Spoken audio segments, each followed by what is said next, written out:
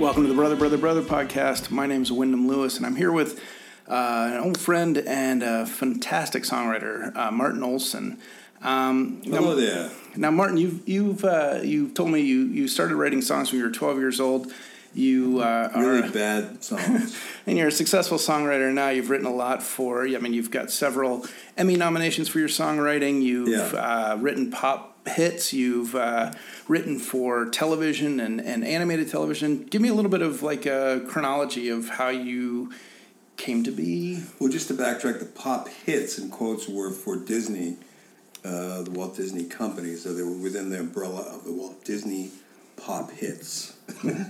But you wrote for a lot of people who have charted with, big songs and stuff. I mean, give us a little bit of a... Well, the most recent was Crazy Weird Al, who's the most brilliant guy ever, so I was lucky enough to write a song for him.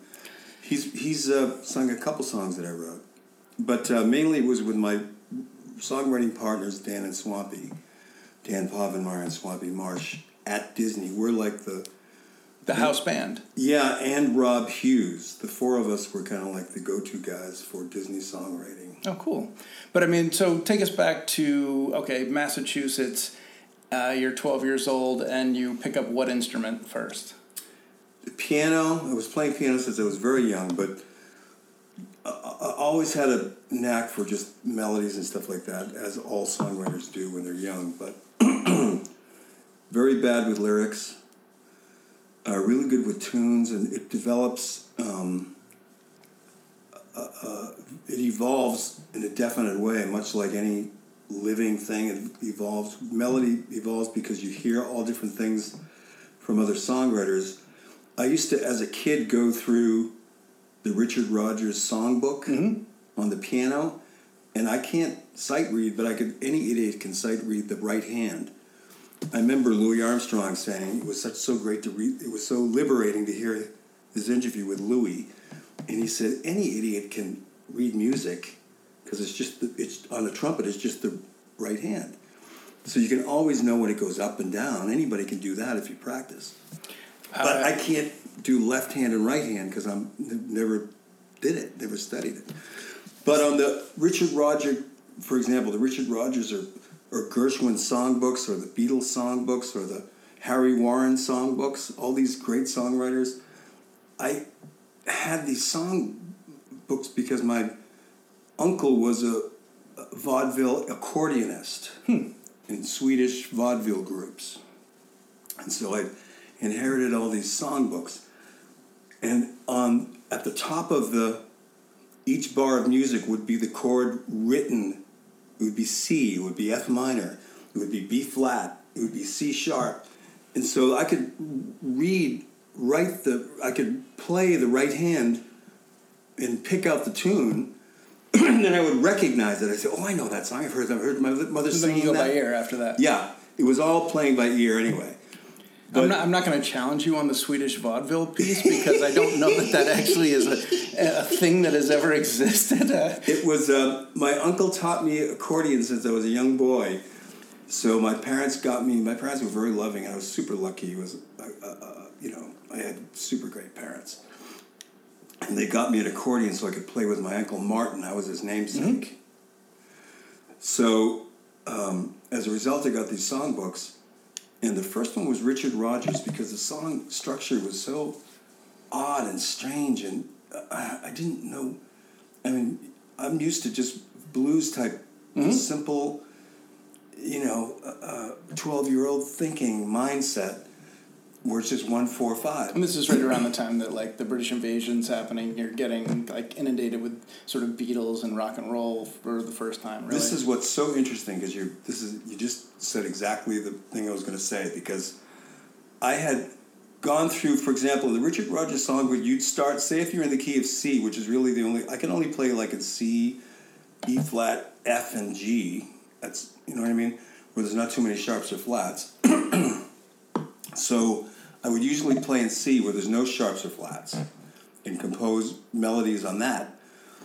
And sometimes on the Richard Rodgers song, which is the first one I did, then there was Gershwin, then it was Harry Warren, then there was the Beatles. Richard Rodgers sometimes would go from 1 to 7, so he'd go from C to B flat to F, which is just a common, normal thing that has been done for centuries with classical music, but just in such unusual ways. And Richard Rodgers also did such weird changes, like he changed from major to minor in very odd ways. And I learned from that the diminished chords, which had a unique kind of a passing tone quality to them. One of the most famous diminished chord songs is "You Must Remember This, a Kiss is Just a Kiss." It's all based on the opening diminished chords. It's really interesting when you're a 12-year-old first finding that. It's like a wonderland. It's amazing. You don't really know what you're listening to.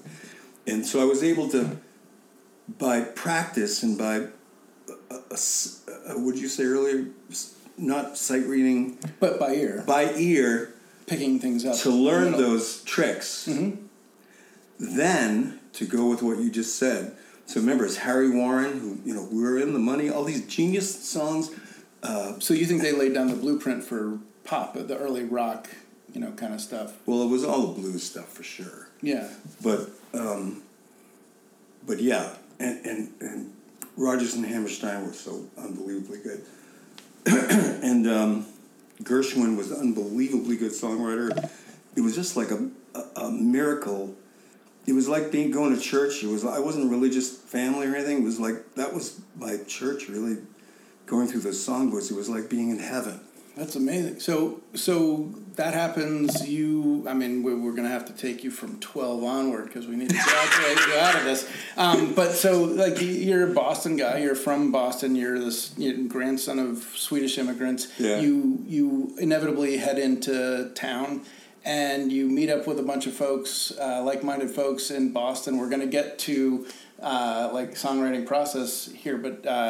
You had a pretty interesting, pretty cool life in Boston in the late 70s, early 80s. Well, before that, I ended up, I wanted to be a comedy writer because I saw the Dick Van Dyke Show, and I can't tell you how many, other comedy writers I've met of my age, I'm 66 now, who watched the Dick Van Dyke Show and said, okay, that's what I'm going to do. I mean, it was fucking it.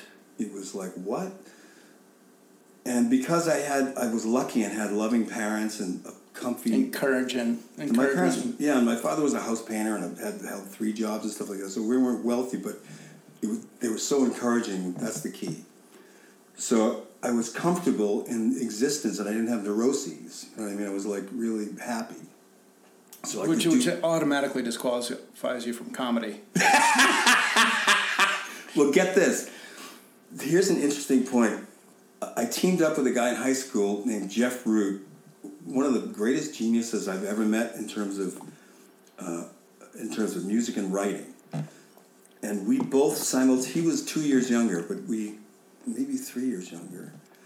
But we had the similar experiences of tracking music because I could hear it and know what the chords were. He could as well. So when you hook up with somebody like that, and it's not a super, complicated genius thing. It's just it's a foreign language that you two understand. Yes. So then we got together, and it was instant songwriting. It was instant Lennon-McCartney type. So these were your first songs that you wrote? No, I wrote a lot of songs on my own first. Really, really shitty ones.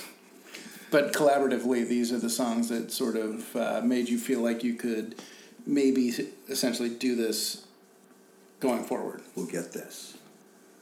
I told you the story about my friend in your town, Charlottesville. At that same fucking trip, we pulled in a gas station and some music was playing. The gas station was blaring in the thing, and I made my parents stop. Please, wait, I want to, what is this? It was A Day in the Life. It was the song. Wow. It had just come out. And 68? 68. And so I couldn't believe what I was The White Album hearing. actually came out the day I was born. No way! Yeah, that's kind of crazy. Yeah. So you hear A Day in the Life, which is a life-altering song. It was a life-altering song for me because it was very similar to what it was like, as if the Richard Rodgers songbook, the George Gershwin. Now, I'd heard all those songs, but I didn't really hear them. All I heard mainly was them with the melodies, and my mother would sing them washing the dishes. And I didn't really, there was no internet. I didn't have access to be able to hear records by those guys. So I kind of knew how genius they were and how much they affected me with learning those different chords, switching from major and minor to diminished chords to 1, 2, 3, 4. And way different from 1, 4, 5 with blues. It was like magical. So when I heard that song, I didn't know it was the Beatles. I know nothing about that. I thought the Beatles sucked. I thought they were some shitty idiot band that all morons like. Yeah. So then I heard that. I said, what? Because I'm, a kid. And my parents were so sweet. God bless them. They let me listen to the whole thing. 7 minutes at a gas station somewhere in Maryland. Yeah. I was bringing up my friend Jeff Root, who lived 2 blocks away from me in the country, little tiny rural road across from a farm in Littleton, Massachusetts. And Jeff Root and I were of the same mind. He was a couple of years younger, but way smarter than me. And I learned so much from him. And we started recording, and I have a really great story about this. Jeff and I started recording. The reason I brought this up, because he and I decided to do a comedy record after we did 4 albums, homemade albums. My Lord. So that's how I ended up in the comedy scene. But to backtrack to the beginning of it, this is the amazing story. We did our first record called Idiot's Delight, and it was just jam-packed with music. And it was pretty much inspired by Sgt. Pepper's. It was that kind of all different grab bags of different things. And both of us had gone through different people's songbooks and stuff like that. And so we had a really good partnership for singing and playing. But here's the thing. His father was an electrical engineer. So he built us a 4-channel mixer. Wow. And we had 2 stereo tape recorders. So what we would do is we'd record that means we had 4 tracks. And just to interrupt for a sec, does that even exist other places at this point? I mean, I know that he didn't invent it, but this isn't the thing that most people build in their garage. I mean, this is a pretty innovative thing at that point to have multi-track recording at that point. It's not easy. Here's what we found out. We were doing the same thing that the Beatles were doing with George Martin, and in an oddly way we connected with them. It's so fucking crazy to talk about. But here's what happened. It wasn't that innovative because everybody had stereo tape recorders. And so you could always... So the natural thing, what the Beatles did is what we did. We didn't even know that they did this. We would feed the left track... First we'd record one track, usually the bass and piano, and maybe just a guide track of the vocal, and then we'd feed it through the mixer. Then we'd record the second track on that stereo tape recorder. We'd rewind. It recorded on the other side of the tape. Mm-hmm. I mean, on the bottom half of the tape, not even the other side. Then we'd go through the mixer and mix them together, just those 2 rough tracks, and put it on the first track of the second stereo tape recorder. And so on. Until you just build. And then we'd bounce them back and forth. And the most we could do would be 6 before the hiss got too overwhelming. Yeah. We found out that the Beatles did the same thing, but with super expensive equipment. Right. Because here's what happened. This is unbelievable, by the way. It doesn't even sound like it's true. Our first record, sometimes we went to 8 tracks, because sometimes we just would put one lead part that we would both Which is the play. max back then, really. Yeah. And so we would put it on the end of it, even though there was too much hiss at one part. And we also had all the songs sort of slide into each other, much like Sgt. Pepper's. Yeah. So Jeff Root, my music partner, because he was so audacious and didn't know any better, we made acetates of that tape that we cut together with scissors and with Scotch tape. It's the equivalent of like recording an album demo at that point. And, right.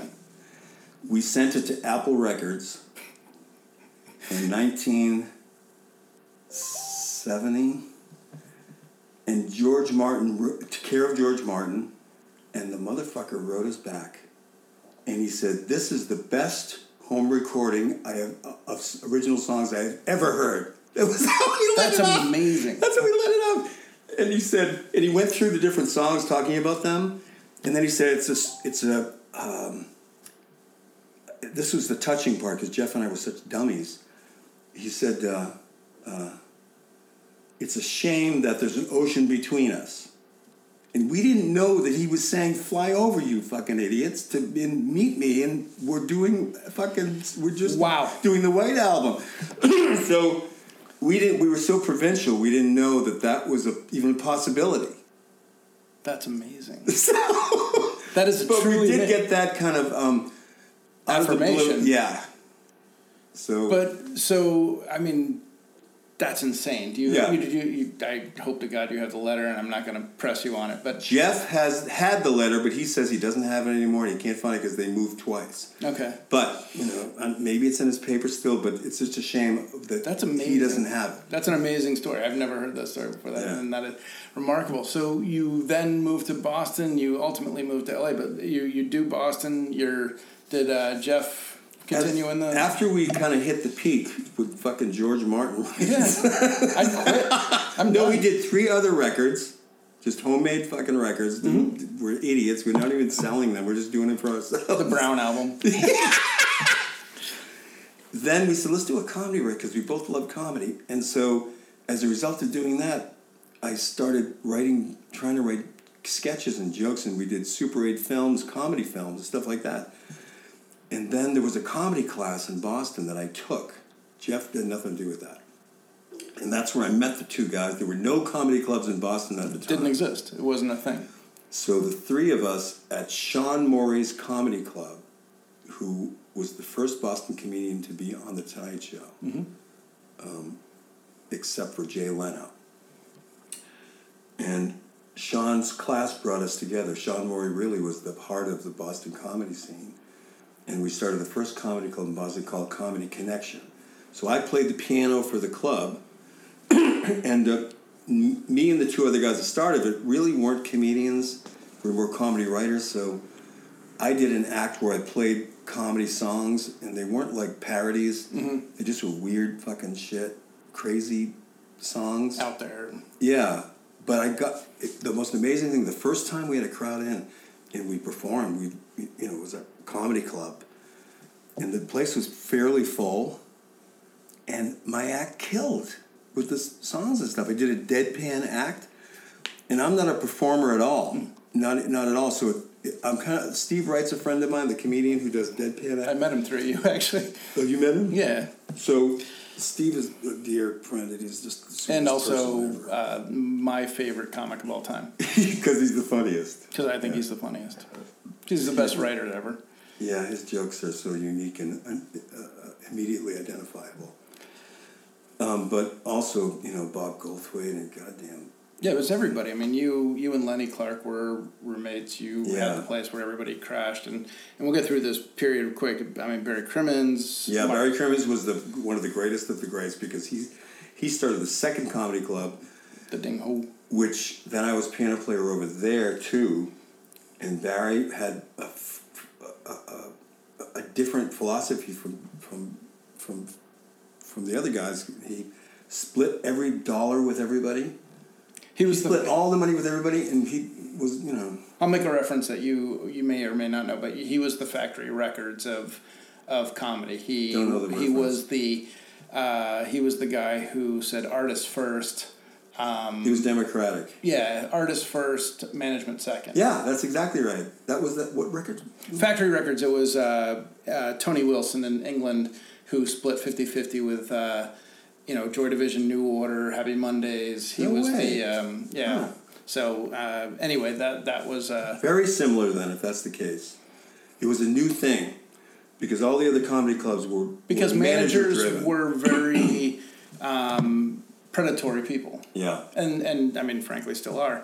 But at this point, you get someone like Barry Crimmins, who was a comedian and a phenomenal comedian, but also somebody who saw the injustice of the business and wanted to rectify it. And exactly most in the same way that, and this is a story for another day, but Barry Crimmins wanted to rectify most injustices and became a great advocate for the underserved and was a tremendous person and sadly recently died. But a phenomenal guy. All of that is so true. It's just amazing. His story is amazing.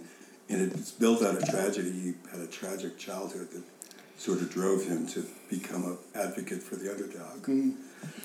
But we also, the main thing is me and Barry and all our group of friends, we just would howl, crying, laughing. I mean, that was the main thing. The bond was through laughing. Because we just loved each other. It's hard to even explain. Because everyone was trying the material and fucking with each other all the time. Because we had already gone through the thing of doing, and I'm not even a comedian. I'm just writing for people. But we had a local comedy show, and me and Lenny and Barry, and it was a local. Who else was involved in that? Is it Steve Wright, Dennis Leary, Dennis Leary, Mark Maron? No, Mark Maron. I never know. I had never met him. But definitely. So all the Boston guys. It was. All these... Steve Sweeney. My God. These guys are all legends now. And... it was an extraordinary... The Kevin Meaney. But you then come out to Los Angeles to really concentrate on songwriting. No, I came out here to do comedy. I drove out cross-country 3 times. Once with Don Gavin, then with Jack Gallagher, then with Don Gavin again.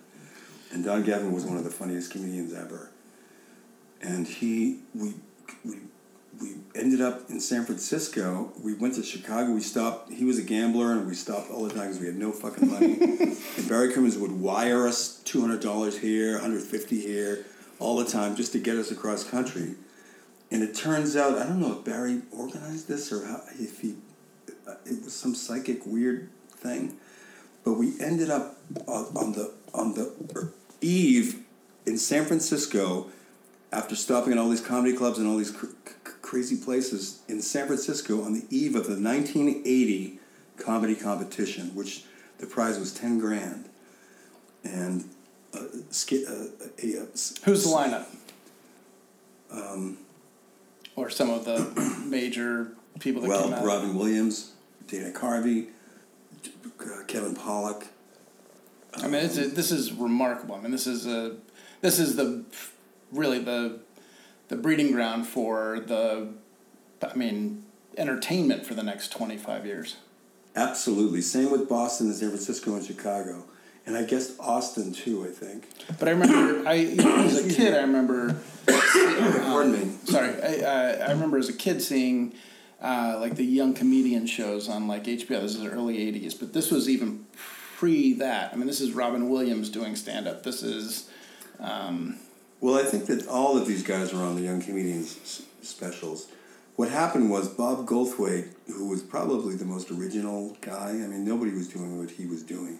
He created a character. He was doing one-liners as an angry young man at age 16. He and Tom Kenny, the voice of SpongeBob and one of the best rock singers in the world. I've met Tom before, and not, Oh my God, Tom Kenny. I mean, it's just so weird that they're so fucking talented. So Goldthwait started the character. I got a phone call in Boston one night just to tell this story about the comedy thing. It's not about songs. Mm-hmm.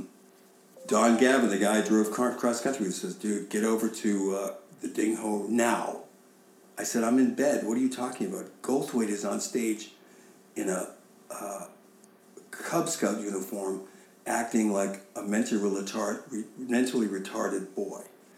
I said, what are you talking about? He said, just get over here right away, because it was only literally 5 minutes away by cab. So I get over there, and Goldthwait on stage with his Cub Scout uniform on, and he's screaming, and he only has 3 lines, and he says them over, and I was halfway through his act. He said, me and I'm not a comedian, I can't do it, but he said, me and my brother, we saw Bigfoot. Then the crowd would be laughing, and he'd say, "Shut up!" And then he'd be upset, and then they would howl laughing at that, and then he'd start over again. He said, "Me, and Brett." He'd start over to try to do this thing again, and he just would keep telling him to shut up, and it was so fucking funny. He'd never done anything like this, and his voice was so powerful, and it was fucking crazy. And all the comedians were back just watching him in awe because he was 17, and so or 18.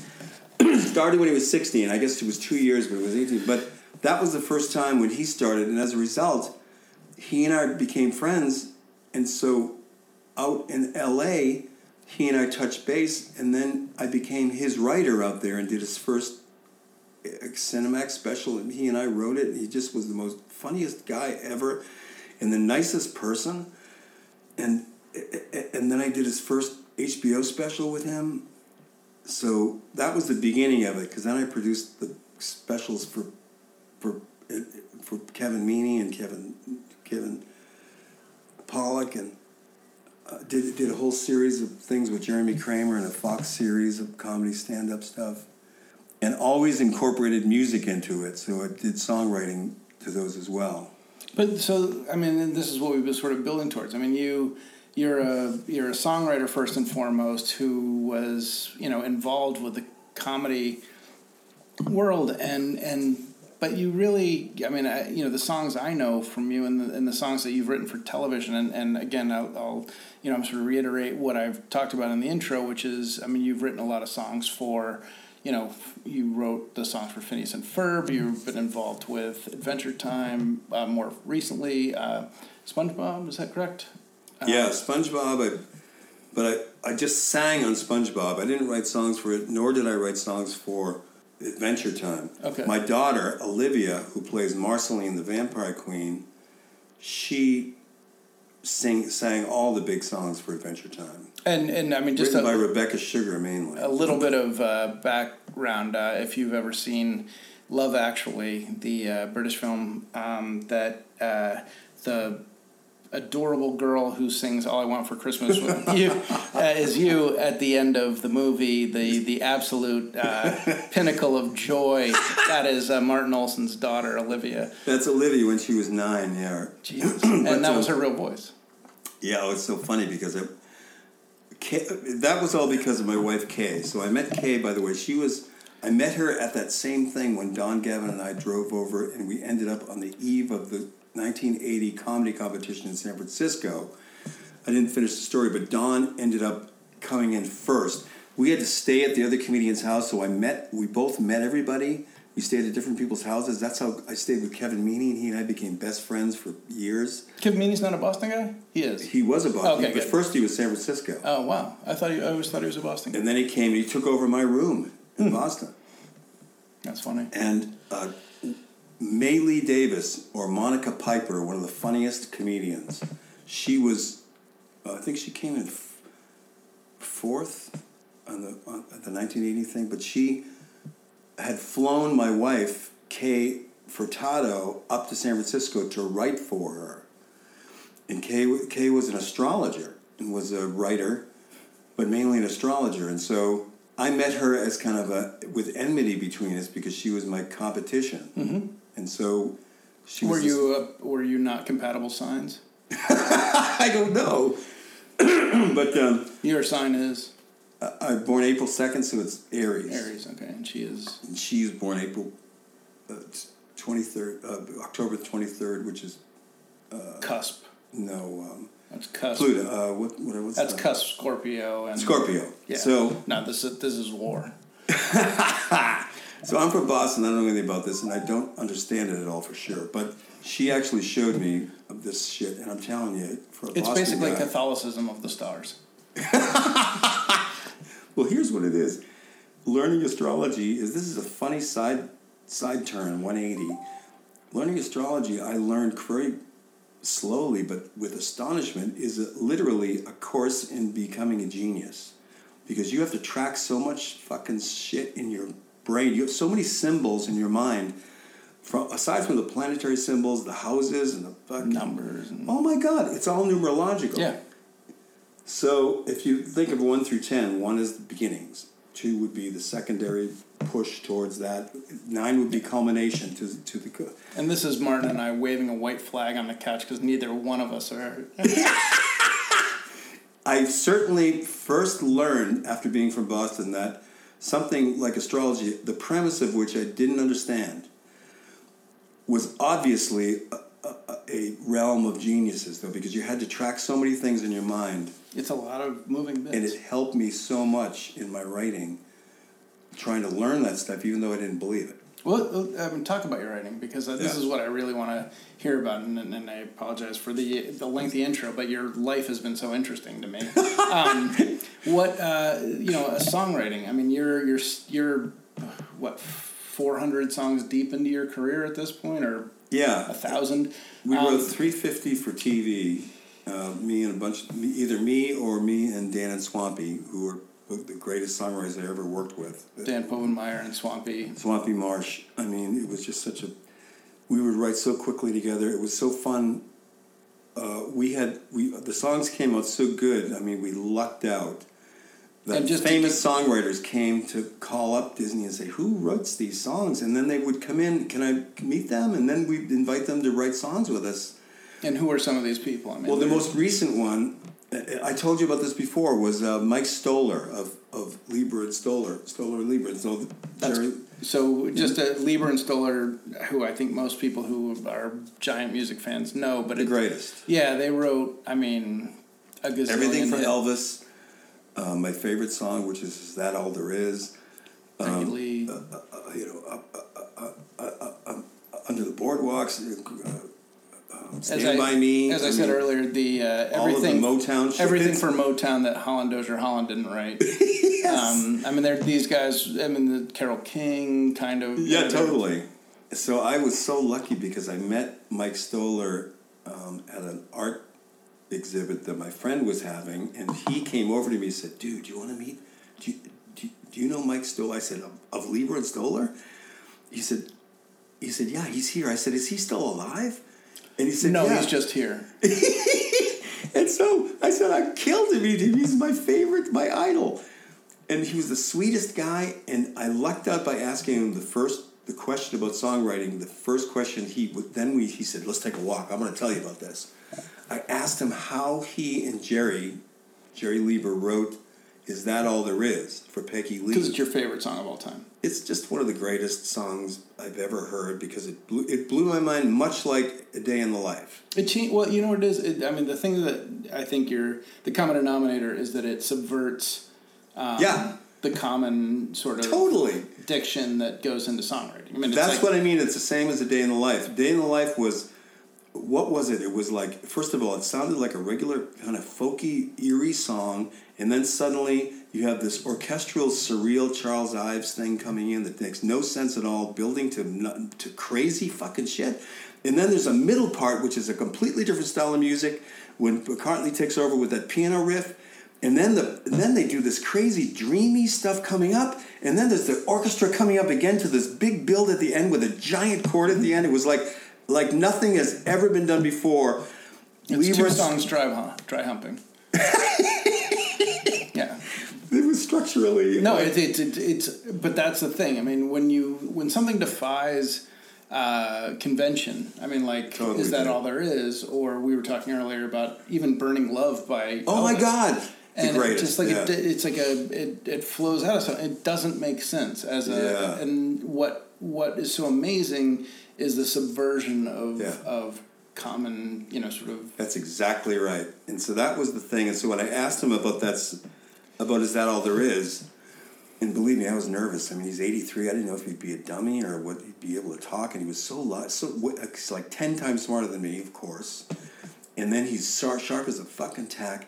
And he says, "Oh, good question." And then he said, "Let's take it." And then we started talking about... He told me the whole story of how they wrote Is That All There Is? And the experience with Peggy Lee and how they did it. And it was just the most amazing thing. And the big takeaway from that, 2 takeaways were, he was teasing me because he said, "How many songs have you written?" I said, "Well, I don't know, 600, but I wrote 350 for Disney, and a lot of them haven't been sold." He says, "How long does it take you to write them?" I said, 1 hour. He said, sold! That's exactly the right answer! Nice. He said, me and Jerry found out early because we had no time, and we worked in the... Did I tell you this? No. We worked in the machine. Yeah, what do you call it? What's that building? Brillstein building. Brill building, yeah. The Brill building, is that it? Yeah, it's a Brill building. And he said, it was 1 hour we would take. I said, get this, Mike, when we were working for Disney and we had to write hundreds of songs, Disney didn't pay us to write the songs. We only got BMI a year later, a year after it broadcasts, because it was under contract, because we were all under contract at Disney. So if an outside songwriter who liked our work and came in to write with us, they would get maybe $2,500, whatever they would pay them. We would get nothing. We would just get BMI, which still was a hefty, good amount to get. If you in have perpetuity, so many, right? Yeah, but it's a slippery slope. No, I know. And believe me, I'm a TV writer. But I said, get this, Mike. I'm talking to Mike fucking Stoller. We found very quickly, because we had to write them quickly because they weren't paying us, at like 5 o'clock after we finished our day job or whatever, that when we finished writing the song, we look up and it would be almost always exactly an hour. An hour was gone. It took 1 hour. It's weird. An hour is just an arbitrary time frame. Absolutely. So it was so strange. And so it was so strange, too, that when he said, how long does it take? I said, 1 hour. He says, that is correct. That's a commonality with... Really? For people who are writers for hire? Well, it was for us and for him. So that was a pretty good litmus test for me. As I said before, we were talking about Tom Wolfe earlier. Oh yeah, that's right. Somebody who he said he wrote "Bonfire of the Vanities," periodically for Rolling Stone because he needed a deadline, and I think that's the case. I think that's right. I mean, I'm a writer. You're a writer. You are a much better and smarter writer than I am. But no, I don't think so, because I never wrote for network TV at all. So, so these songwriters. I wrote for cable. Me too. These songs, but these songs that you would come up. I mean, obviously these are well loved, and there's a whole generation that grew up on a lot of your Disney songs. But there are also pop songs that you or collaborator, people that would recognize the excellence of your songs and then ask to write with you. And some of those people were. The bottom line of everything was I was super lucky. It was the right time, right place. That's not true. Well, here's why it is. I mean, of course, we knew how to write songs, but we were lucky because of the right time, right place. Because you can be as good a songwriter, as good an artist, or good a story writer, good a joke writer, but if you don't have the right timing, forget it. So it was pure luck. Is really what it was. Because there's so many talented songwriters and singers and comedy writers out there, much better than me. But the timing was so fortuitous and ridiculously auspicious. So maybe a couple other things about songwriting. Are we about ready to wrap up? Or? Yeah, no. I could talk all night, but we will. We have wine to drink and we have dinner to eat, so we'll wrap up eventually. But I'm really interested because you have this volume of work that you've created, and it's. Some of it is for specific purposes. Some of it is for other people. Some of it is things that you've written on spec that you think that would, possibly be of interest to people. Some of them are things where you've been, contacted because of your talent and people have wanted to work with you. Right. So how, those things are all, different, but you're still the same guy and you're the epicenter of that that. Well, it's a learning with all of those different job. With all those different gigs, all those different versions of it's all just a learning curve because we don't. It's just like anything else. We have no idea what we're doing. When we go into a songwriting session, we have no idea what we're doing, and so with Disney, for example, writing for TV, we would write for a story. And each episode of the stories of Phineas and Ferb specifically, and we lucked out again because that was Disney's #1 show for 10 years. I mean, it's funny the brother thing. My nieces and nephews, my brother's children, and my other brother's future children, this is iconic stuff. You know, so this is funny. amazing. It's so funny because it's just the fucking goofballs. I know, but getting together to do it. But we had so much fun. And the reason for the success of the show was Dan and Swampy, because they had created a show that was not a Disney show.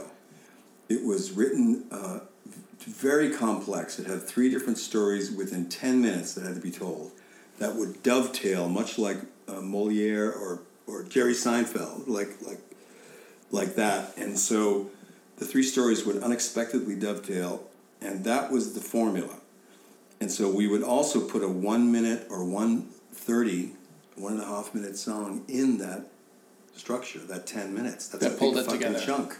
Yeah. Not necessarily. It could have nothing to do with anything. Oh, really? It could be we just arbitrary. would write. We just would. Sometimes we just write anything. I mean, a lot of times it, of course, had to do with it. That was, let's say, 80% of the time, but 20% of the time, let's say, we just would write something crazy and just then just do it and just have it fit in. For example, Doofenshmirtz and Perry the Platypus exercising had nothing to do with the story, but we would write a song that would have them exercising that had just as a little oasis in the storytelling. And that was largely the humor of Rob Hughes, who was one of the 4 songwriters, and John Barry, the 5th songwriter, who was one of the best songwriters I've ever worked with. And his father was Jeff Barry, who wrote Be My Baby. Okay, I thought you were going to tell me his father was John Barry, the guy who soundtracked all those, like Gandhi and, all those movies. I'm not even familiar with him, but Jeff Barry was always one of my idol songwriters. So I got to meet him by pure chance because John Barry, my co-partner writing with Dan and Swampy and Rob, was his son. That's so cool. And he knew Mike Stoller and all that stuff. He was one of those guys. It just was a weird coincidence. It's weird when you come out to LA, isn't it? That everybody's connected. Like, if they've lived out here long enough, there is a lot of interstitial kind of... Here's the thing. Because this happened to be, by pure chance, Disney's #1 show, and believe me, that's luck, because they just fucked up, and they didn't prepare, and they didn't have a show in line, and so they had skill. They had to take a show that wasn't a Disney show. Phineas and Ferb wasn't a Disney show. It was totally against anything they were doing. After the fact... It's beloved. It's absolutely beloved. After the fact, Disney shows became more using that model, kind of, but the executives were very, very good at Disney, so they allowed a lot of freedom with creators. So we lucked out being at the right place in the right time, but the music was... Dan and Swampy said, no, we're going to do a song and everything, every episode. And they said, okay. How many times does that happen? So, because our mandate was to do a different style of songs in every episode, that we wrote for all different styles, and we found Danny Jacob, our co-writer and arranger, who did all the music and scored the show. So without him, it would be a totally different animal and not as good at all. And Danny Jacob was one of the finest guitar players, too. So is there anything else I want to talk about songwriting? Because it's so fascinating. I never get a chance to talk about it. Well, no, I'm more, I'm fascinated by this idea of you having really 2 sides to your life, too. Is, there's this writing for work, and then there's... you did a album with your daughter a couple years ago, and you do still have this. Good Lord, you're prolific as hell, and except as I decline towards the grave, it gets a little slower. Slowing down. Oh, by the way, we all get a little slower as I decline towards the grave. But you and Olivia did an album a couple years ago that's really pretty cool. Yeah, the father-daughter. What's the name of it? Do you have it here? It's a father-daughter album. Of Wondrous Beauty or something? Yeah. What is it? I forget the title of it. Oh, my Lord. Because I'm fucking old. You're great at plugging this stuff. It's on iTunes, whatever it is. It's Olivia Olson and Martin Olson. But, it's amazing. You did this thing with your daughter, and you guys have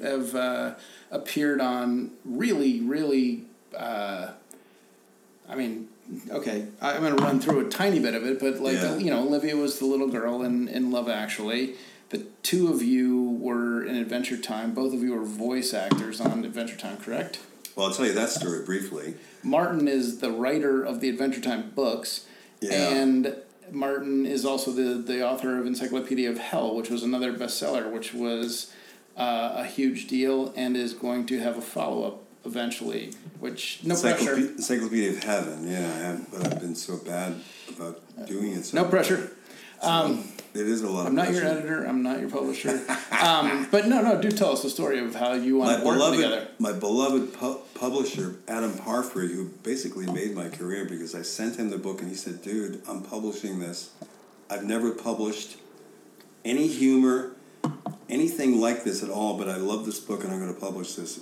That was Adam Parfrey, and he just passed away 2 weeks ago. Oh, I'm sorry to hear that. The sweetest guy. I mean, a cantankerous motherfucker. He was unbelievably brilliant. And he was the sweetest guy to me ever, and he made my career. And this was for what publishing house? For Feral House. Yeah, Feral House. That's my favorite publisher since I was a big fan of Amok, which I found out later he did. Yep. Because it was like how to murder someone. I'm thinking, what?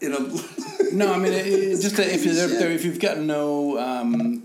If you've got no knowledge of this, he died a few weeks ago, and dearly, dearly missed because the greatest dude ever. He was a champion of offbeat, strange, really, really subversive humorists. It was, well, I wouldn't say humorist as much, although he was hysterically funny because he was so dry. But it was mainly with books that were excellent books that no one else would publish because they're unmarketable, because they're unsellable, and let me backtrack a little bit. I used to get work, I sold my first screenplays by writing the unsellable script. Mm-hmm. The first one was based on G.K. Chesterton's book, The Man Who Was Thursday, which has no ending.